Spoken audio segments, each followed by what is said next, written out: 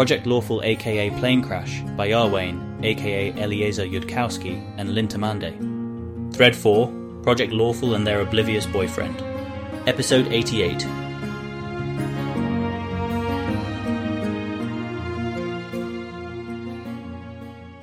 Asmodia has ever needed to flirt before. She has needed to smile. She has needed to gasp in false pleasure. She has never received the slightest reward in return. Nothing good has ever happened to her as a result, only a diminution of punishment. Now here she is, smiling at Keltham, coming on to him far more blatantly than most of the other girls. And the other girls haven't actually been briefed on Asmodia's situation yet. There wasn't enough time before dinner. So their almost entirely masked expressions of confusion are priceless. Each time she touches Keltham's hand and suggests in a low, sultry voice that they go off to bed together and lie there fully clothed reading books, and maybe in a year or two she'll find him attractive. She's flirting with a man who can't have her tonight, who'll never have her at all, who knows he can't have her, who is smiling back at her because he doesn't know he can also never have her heart, or that she'll teleport out of his life at the first possible moment. And she was promoted in her top-secret, top-priority project to effectively second-in-command almost, and placed in charge of an incredibly challenging and exciting game of deceiving him. Her life is just like a romance novel now. Except that even if Asmodia fucks up, she won't get tortured, and even if she fucks up completely, she can suicide before getting tortured to death and hope that somebody is nice to her again within 100 years. Those aren't the way it would work in a romance novel at all. But both of those facts just make her life unambiguously better, even if it wouldn't work as fiction. Asmodia is right now having the time of her unfucking life, her defucked and unfuckable life. Keltham's civilization has it exactly right about the message that it thinks proper to tell asexuals. Asmodia would change nothing about this situation if she could.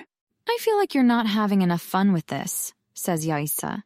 If it were me with a dozen boys from another world desperately fighting for my attention, I would say, kiss my feet, slaves, and see who did it fastest. Not everyone shares your kinks, Yaisa.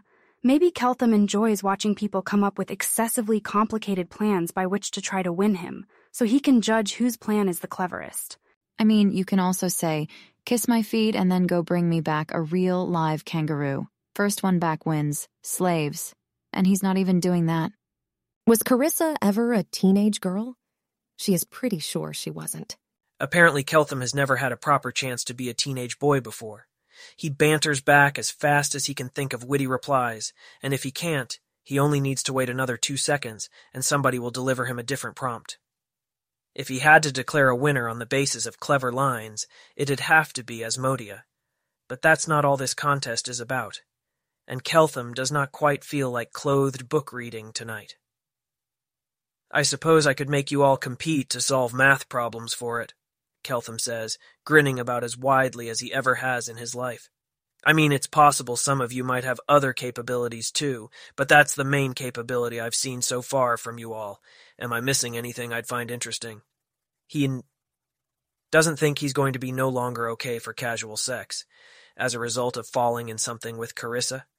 He's currently looking forwards to selecting one of Ione, Meritzel, Peranza, or Tonia to schedule a nighttime rendezvous at the end of all this, and Keltham expects that to go basically well, unless he stumbles over some weird new aspect of his own sexuality. Yaisa is the one to whom he feels most sexually attracted, in fact, but that would be a little pending discussion with Carissa Etre Ali of what happens to, among other candidates, Yaisa. He'll ask what a slave is later, if he remembers. From context, it's obviously something like masochist or submissive. You make us solve math problems all day, Yaisa says. The romantic contest should be of a different nature. Or, I suppose it could be something like strip-solving math problems. I'll lose and Asmodia will win, but apparently that suits us both. You should really tell the site manager that our uniforms aren't sexy enough so they budget us new clothes, Tanya says.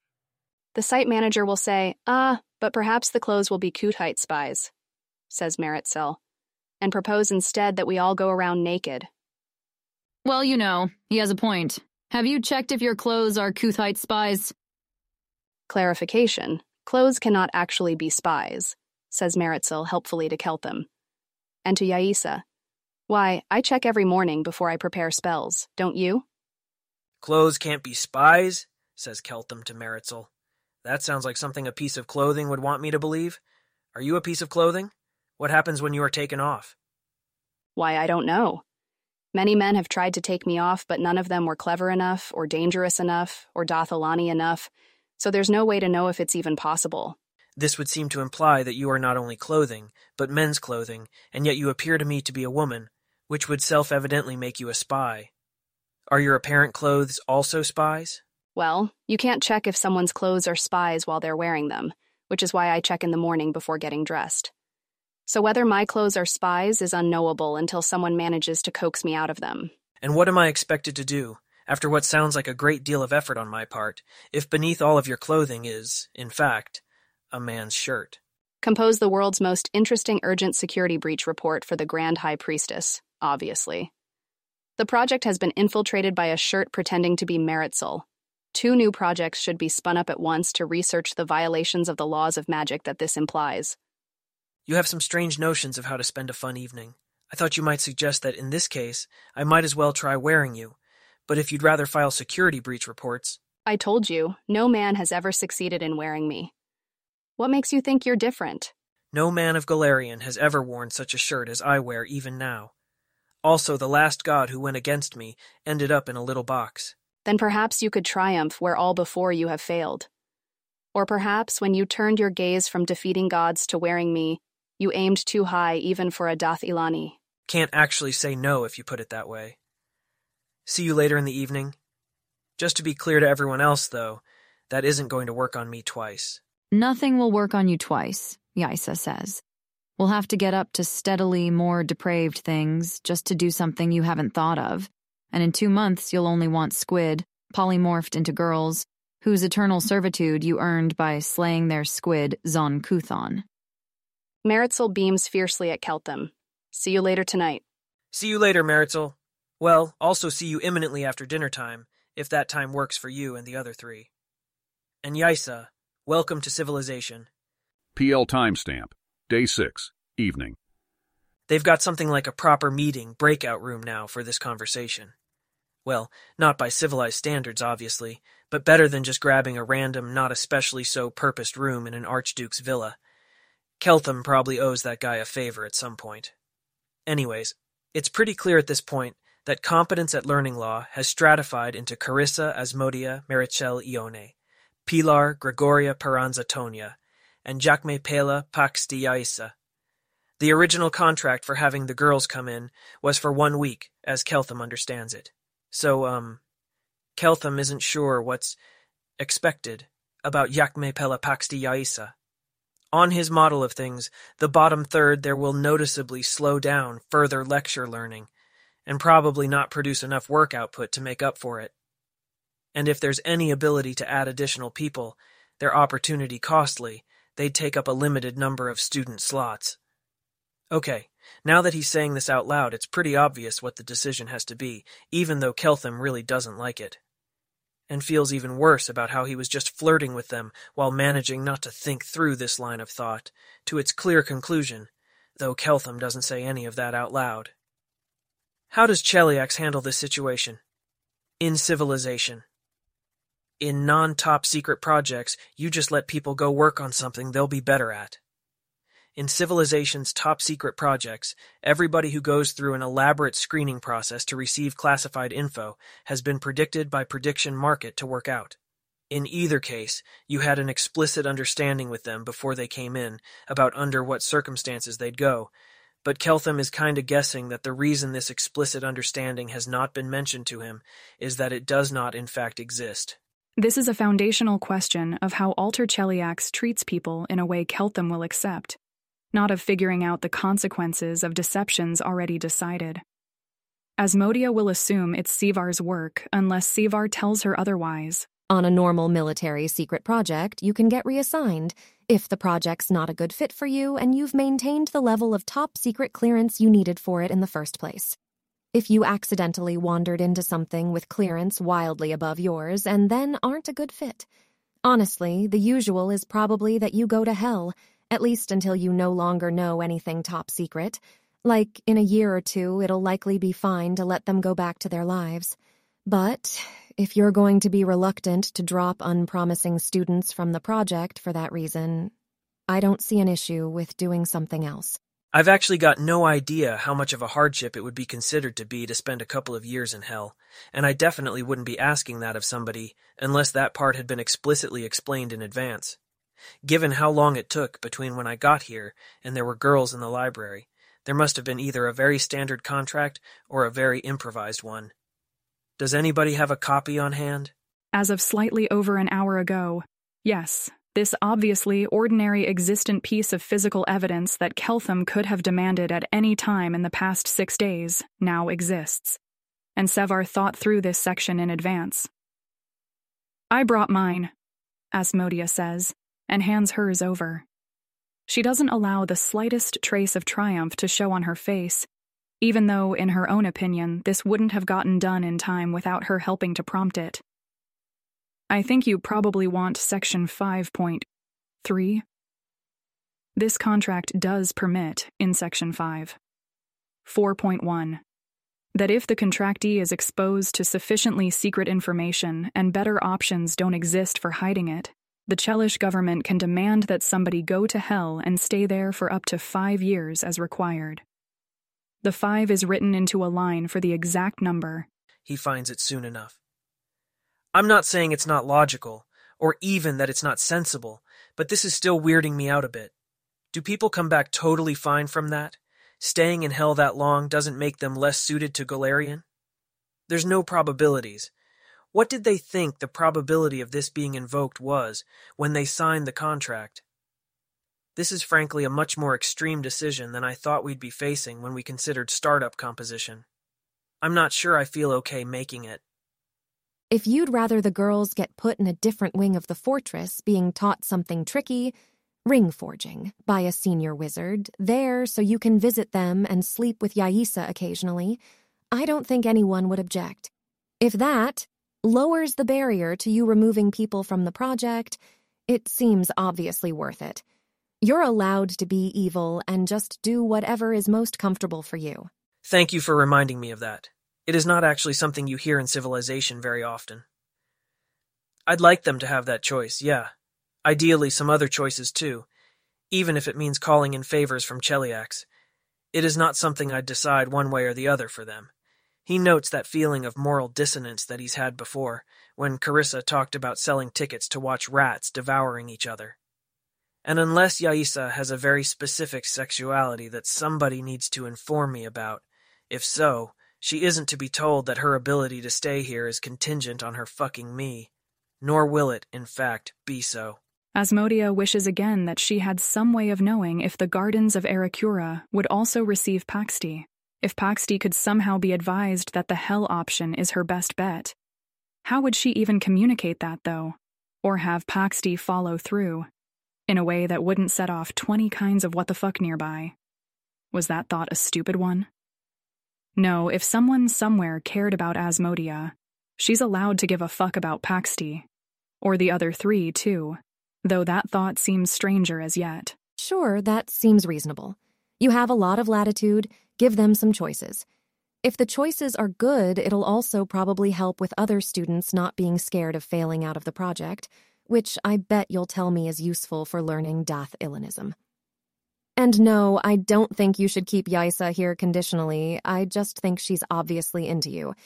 And I may have, at risk of becoming a too-good person with a too-big headband, asked the High Priestess if she happened to know which other girls like getting hurt, because I feel like it's my fault for having trouble relaxing, that you feel like maybe that's a conspiracy, that maybe no one anywhere actually likes being hurt, and if you have a nice, uncomplicated time with someone who you can tell is loving it, then you'll, move your probabilities specifically on the question of whether we made up masochists. But I have been warned against being a too-good person with a too-big headband, so I'll cut it out. Carissa, I deeply appreciate your efforts in this regard, may follow up on this later, and would right now like to follow the Dathilani best practice of just completely not talking about this in the context of who stays employed by the project, as in, we don't talk about this at all until after everything has been settled, and this meeting has been adjourned, without that having ever been a consideration. If you think that's an absolutely terrible way to approach this issue, I'm open to having an extended meta-level digression about whether I'm being overly good here or just lawful, though I'd want to free Ione, Asmodea, or Meritzel to sit that one out if they wanted. Nope, I think that's a good plan. Let's make project decisions entirely off one of who is good for the project, or what is good for your own personal ability to make project decisions without feeling guilty. Which, it sounds like, is coming up with a bunch of appealing options for the girls and letting them pick one, and surveying the remaining girls to make sure that the options sound appealing enough that they're not scared of being fired? Yeah, I would have expected a compensation clause in the original contract, actually, if people were going in for a week that carried with it a significant chance of some very large consequence for them of spending the next 5 years in top-secret info lockdown, for which they wouldn't otherwise be paid an excess wage. Is that already in here? The Cleric of Abadar attempts to flip through the Asmodean written contract, looking to see if a clause like that already exists.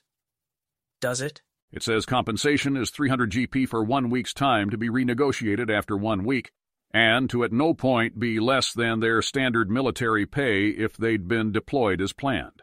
Right. Their actual alternative wasn't being computer programmers. It was that they were otherwise heading to the World Wound. Most top-secret sequestration conditions are probably nicer than that, aren't they? So long as living conditions go.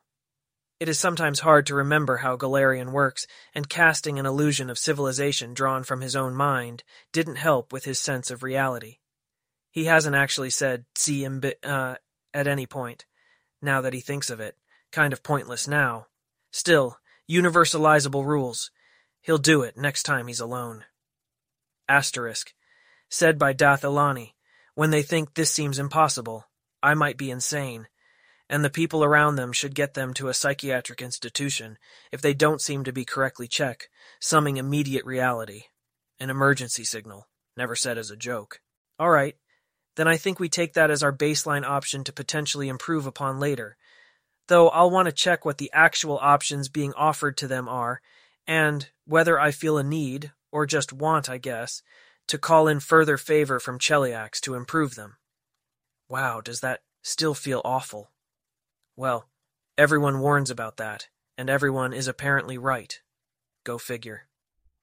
That leaves the question of what kind of contracts we see for the 8 who stay. In Dathilan, people in this kind of position would usually be offered some of their compensation in the form of an expected share of future profits, and this is something that we have to negotiate with actual Cheliax at some point, but at least in Dathilan, that agreement would be produced by us collectively negotiating with Cheliax, especially you four, because you're the ones who seem relatively irreplaceable. Actually, now that I think about it, Pilar is not exactly all that replaceable.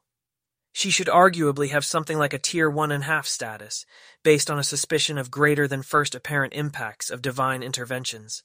A status that gets promoted to Tier 1 if Pilar turns out to be way more important than just saving my temporary life once and having snacks. Anyways, I'm still waiting on Cheliax to offer me a first-run contractual relationship between Project Lawful's employees and Cheliax, where I'm not quite sure why they don't have one yet. Except that my guess is that they want more than a week worth of data to make up their minds. And the trouble there is that I don't feel it's particularly prudent to, work on metallurgy or road building for a month without any contract. We could potentially have a crude contract for the first research that gets done, with intent to renegotiate it after seeing how early results play out. But I do want any contract. And what I'm getting at here is that I can successfully sit down in a room with you and figure out what you think Project Lawful wants from Cheliax, or what you want, which is more than I've been successfully able to do with Cheliax itself. Except for one person who didn't seem empowered to do binding negotiations, and who I think isn't back from hell yet after the Nidal assault. Well, I have even less authority than that, but we can at least try something and send someone down to the site manager's office in case there's a contract ready and waiting for you. there is.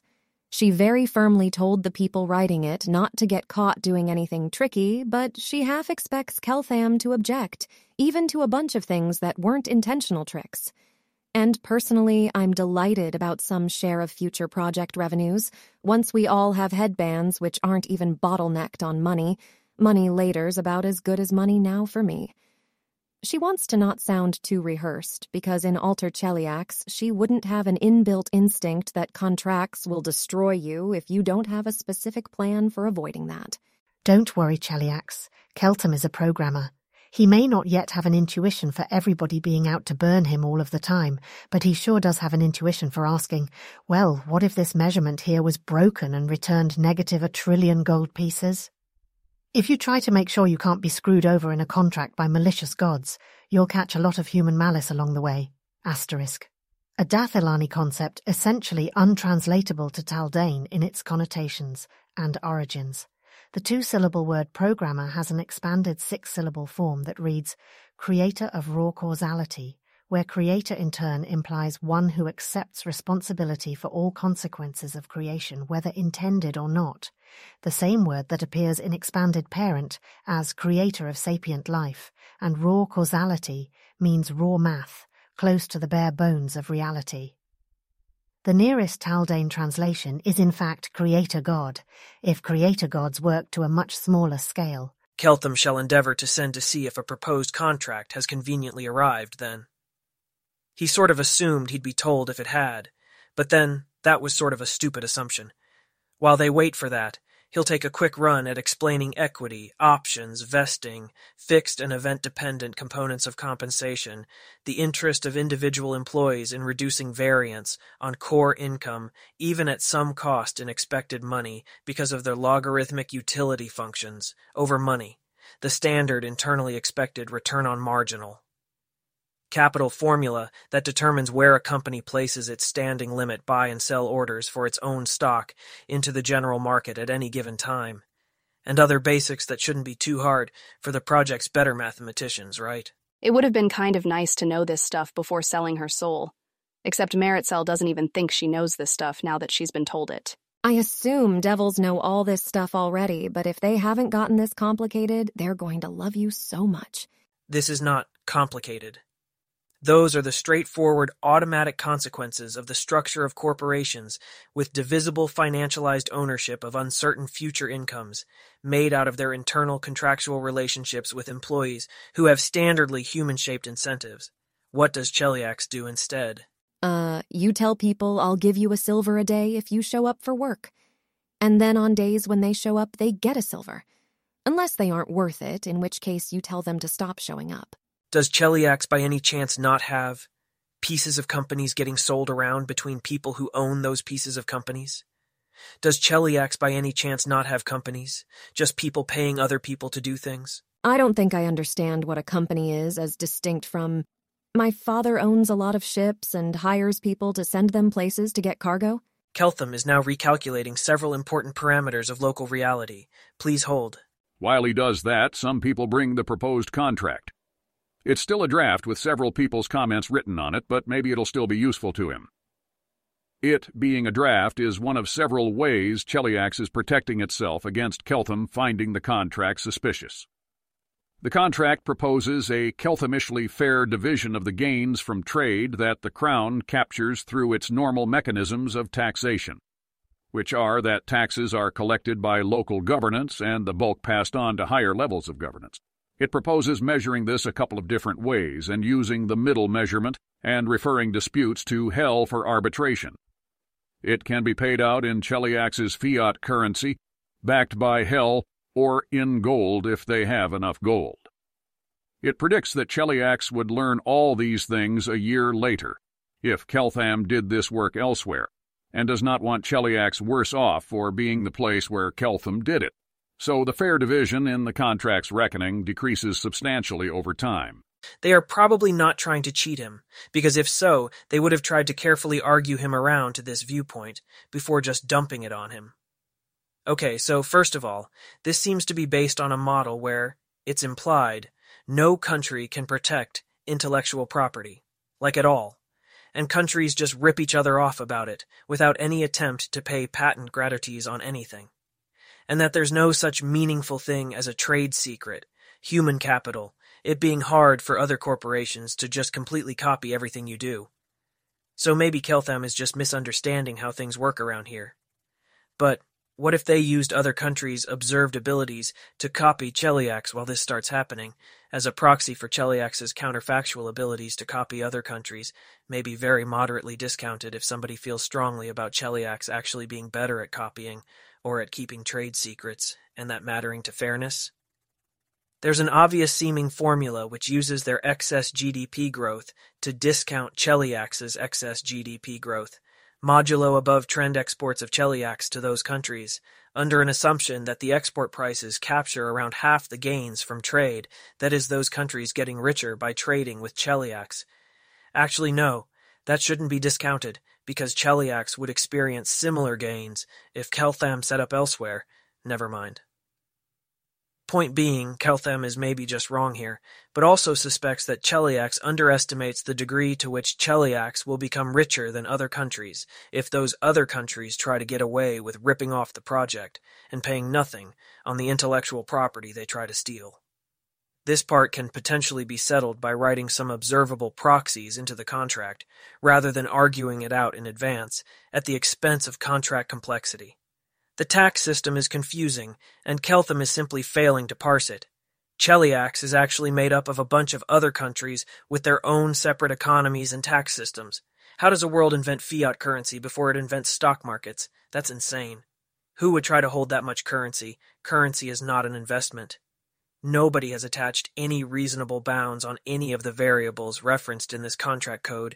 There's no mention that taxes from some sub-region can't be returned as negative 1 trillion gold pieces and cause the project to owe Cheliax 5 entire copies of Galarian.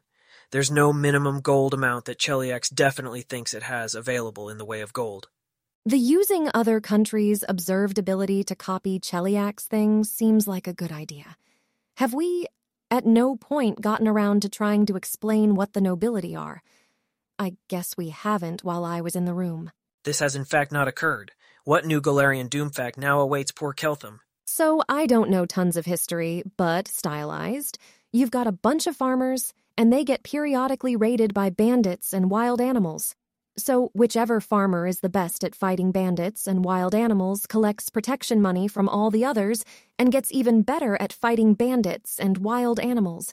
And eventually they own a bunch of land on which other people work, and they protect that land from bandits and wild animals, and they're much richer than the people who work the land. Now, say there's a dragon. They can't handle a dragon.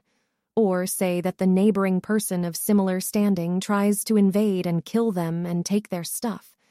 They'd really like to have alliances with other landowner defenders. Some of those alliances will be on equal terms. I defend you, you defend me, and some will be on terms of, you swear to commit your forces where I command it, when I command it, and in exchange I'll extend my protection to you.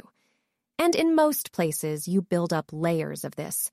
A small landowner defender is a baron, and a count is a landowner defender who has barons pledged to him, and a duke is a landowner defender that has counts pledged to him, and the Archduke of Sirmium, whose summer villa we borrowed, is one of the dukes who... Duchy is particularly big and powerful and important, and dukes pledge to the queen. And the way taxation happens is the barons get the grain from the farmers who work the land, and they pass some on up.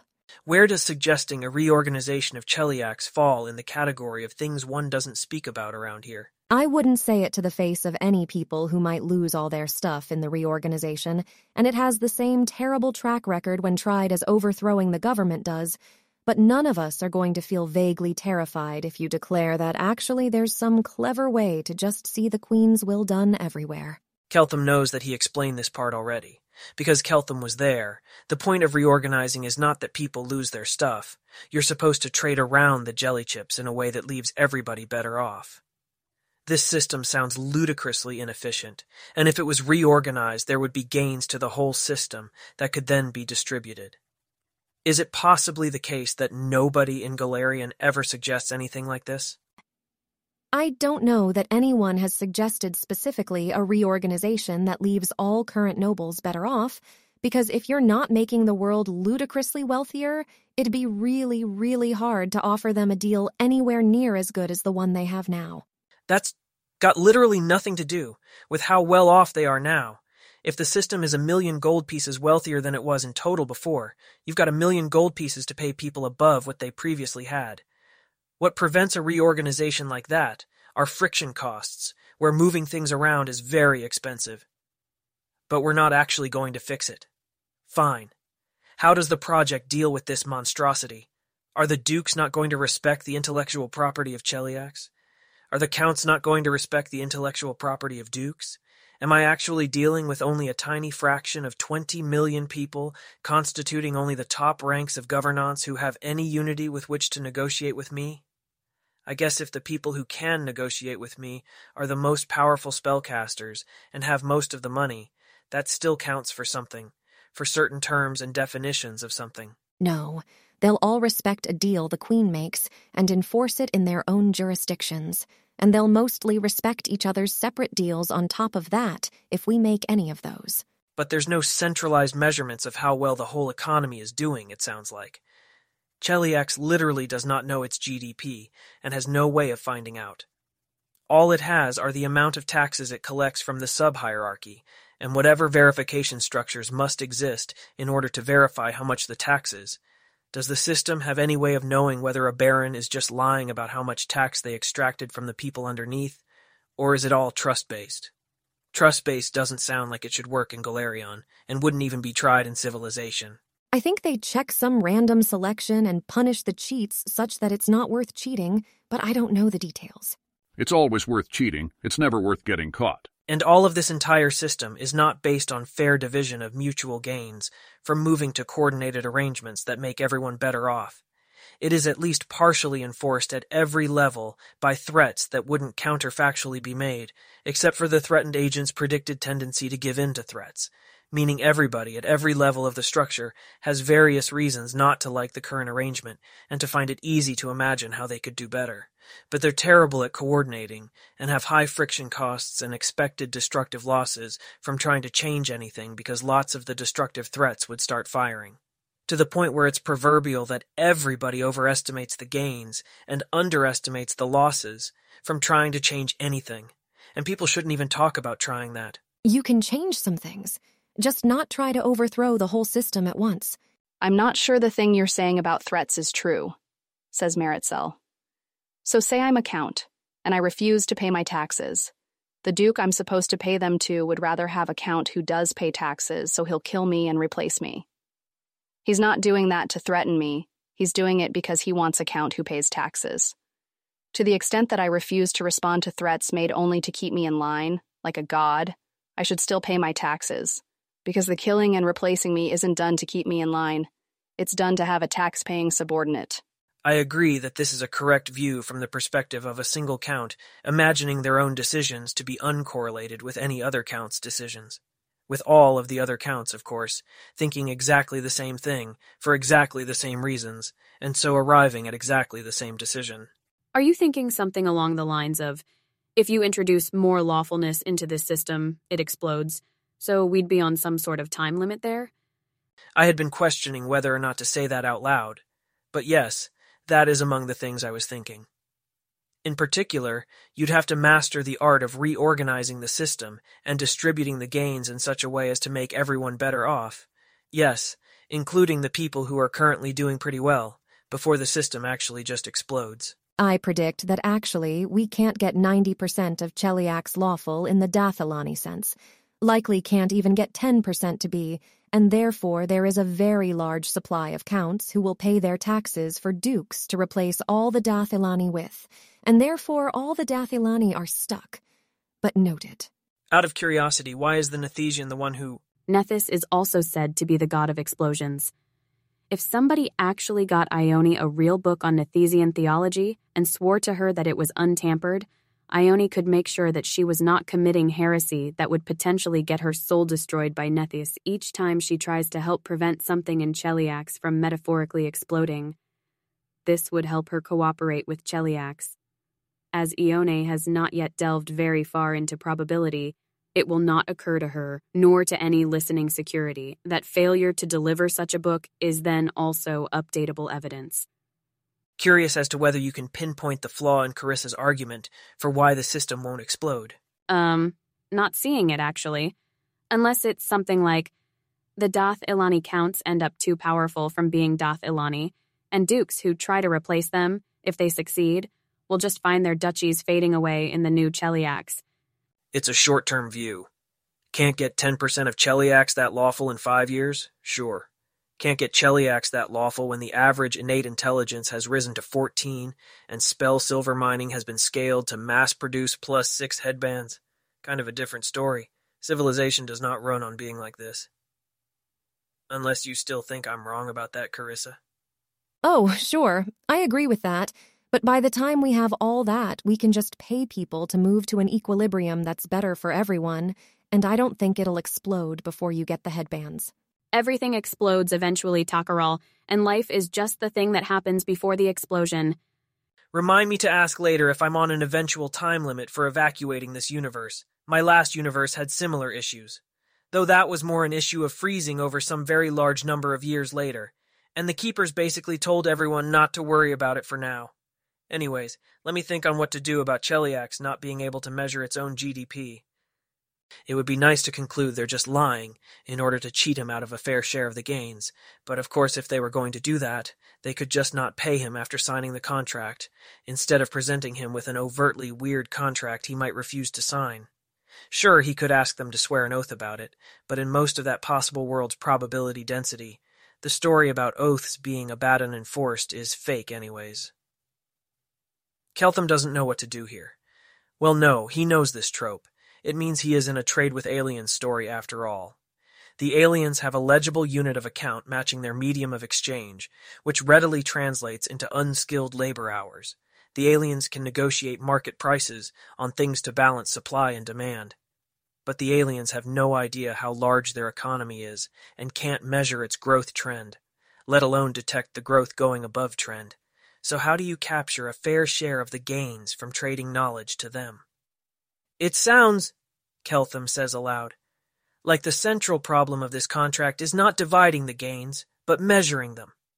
Out of Dath Ilan, there are proverbs about how, once you have identified the important part of the problem, you should make sure to stop, step back, and deliberately focus on solving that part of the problem. I suspect that what I have to do is sit down with governance experts on the local economy and its measurement and hash out the part of this contract that is actually the critical part and actually important. And before then, I should design an interim contract intended to be replaced by a future one, so that we could potentially get started on roads, or metallurgy, or automatic cloth making. Well, it could have gone much worse. Right. So, I think the things that need to happen are finally actually talk to the site manager so I can get a concept of the site budget and get some fraction of that budget available to me as a budget to do things like pay the project's employees. And I can't enforceably offer them real equity or options until Cheliax can recognize the existence of Galarian's first real corporate structures. Well, I could give them shares of future income that they're allowed to resell and ignore all concepts of corporate governance for now. I know what civilization thinks is a reasonable equity distribution and vesting schedule in a case where you have one super genius plus a bunch of more replaceable co-founders and employees, and it does not exactly sound like anybody knows enough to contradict me about that. I propose that everyone around the table except me separately, and without checking with each other, but with attribution, write down what they think would be a fair, non-volatile portion of wages for each of the 8 project members to be retained, including themselves, but not me. I'd try it myself, except for the part where I just have no idea at all what anybody gets paid around Galarian. Urgent notice to security. Don't give any of us any information about what the others are thinking. We do not know how to make collaborative results look exactly the same to Keltham as if we'd come up with them separately. Carissa writes down that as a 4th circle wizard and a much better than average arms and armor enchanter, she could make 100 GP a week in salary selling scries and doing magic item commissions, while the second and third circle wizards would be making more like 10 GP/week. She's not sure if this matters for what a fair wage is, but it seems weird if her value add here is smaller than her value add making keen speed longswords. She thinks that if the project budget is large enough that 100 GP/week/researcher is in budget, then it is probably still a significant underestimate of their value created and is enough money for them to get whatever they want as a practical matter. If the project budget is smaller, it should probably be 10 GP/week, but this would definitely be the researchers, or at least Carissa, accepting much less than she could make elsewhere for the potential for larger future gains. The other proposals are for less money, between 5 and 20 GP/week, possibly because they're not produced by fourth circle wizards who could be very rich independently. Well, he's got enough info here to go see whether anything can be accomplished by talking to the site manager. Did Carissa want to be with him for that? It's not obvious that Ione/Asmodia/Meritcell need to stick around for that. They are free to depart if they so will. It's not clear that besides Asmodia having her contract on hand, those three really needed to be here either. This whole conversation didn't end up going the way it would in Civilization, what with, say, equity not really existing. But Keltham would have felt odd if the Tier 1 first employee semi-founders hadn't been called in by the Tier 0 super-founder for at least this much consultation. Carissa found the absence of Ione calling her stupid to be informative, and she bets they appreciated being looped in.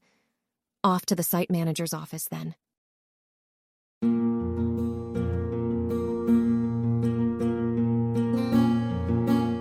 If you wish to support this AI reading and others like it, please visit patreon.com/AskWhoCastsAI. Any help is appreciated.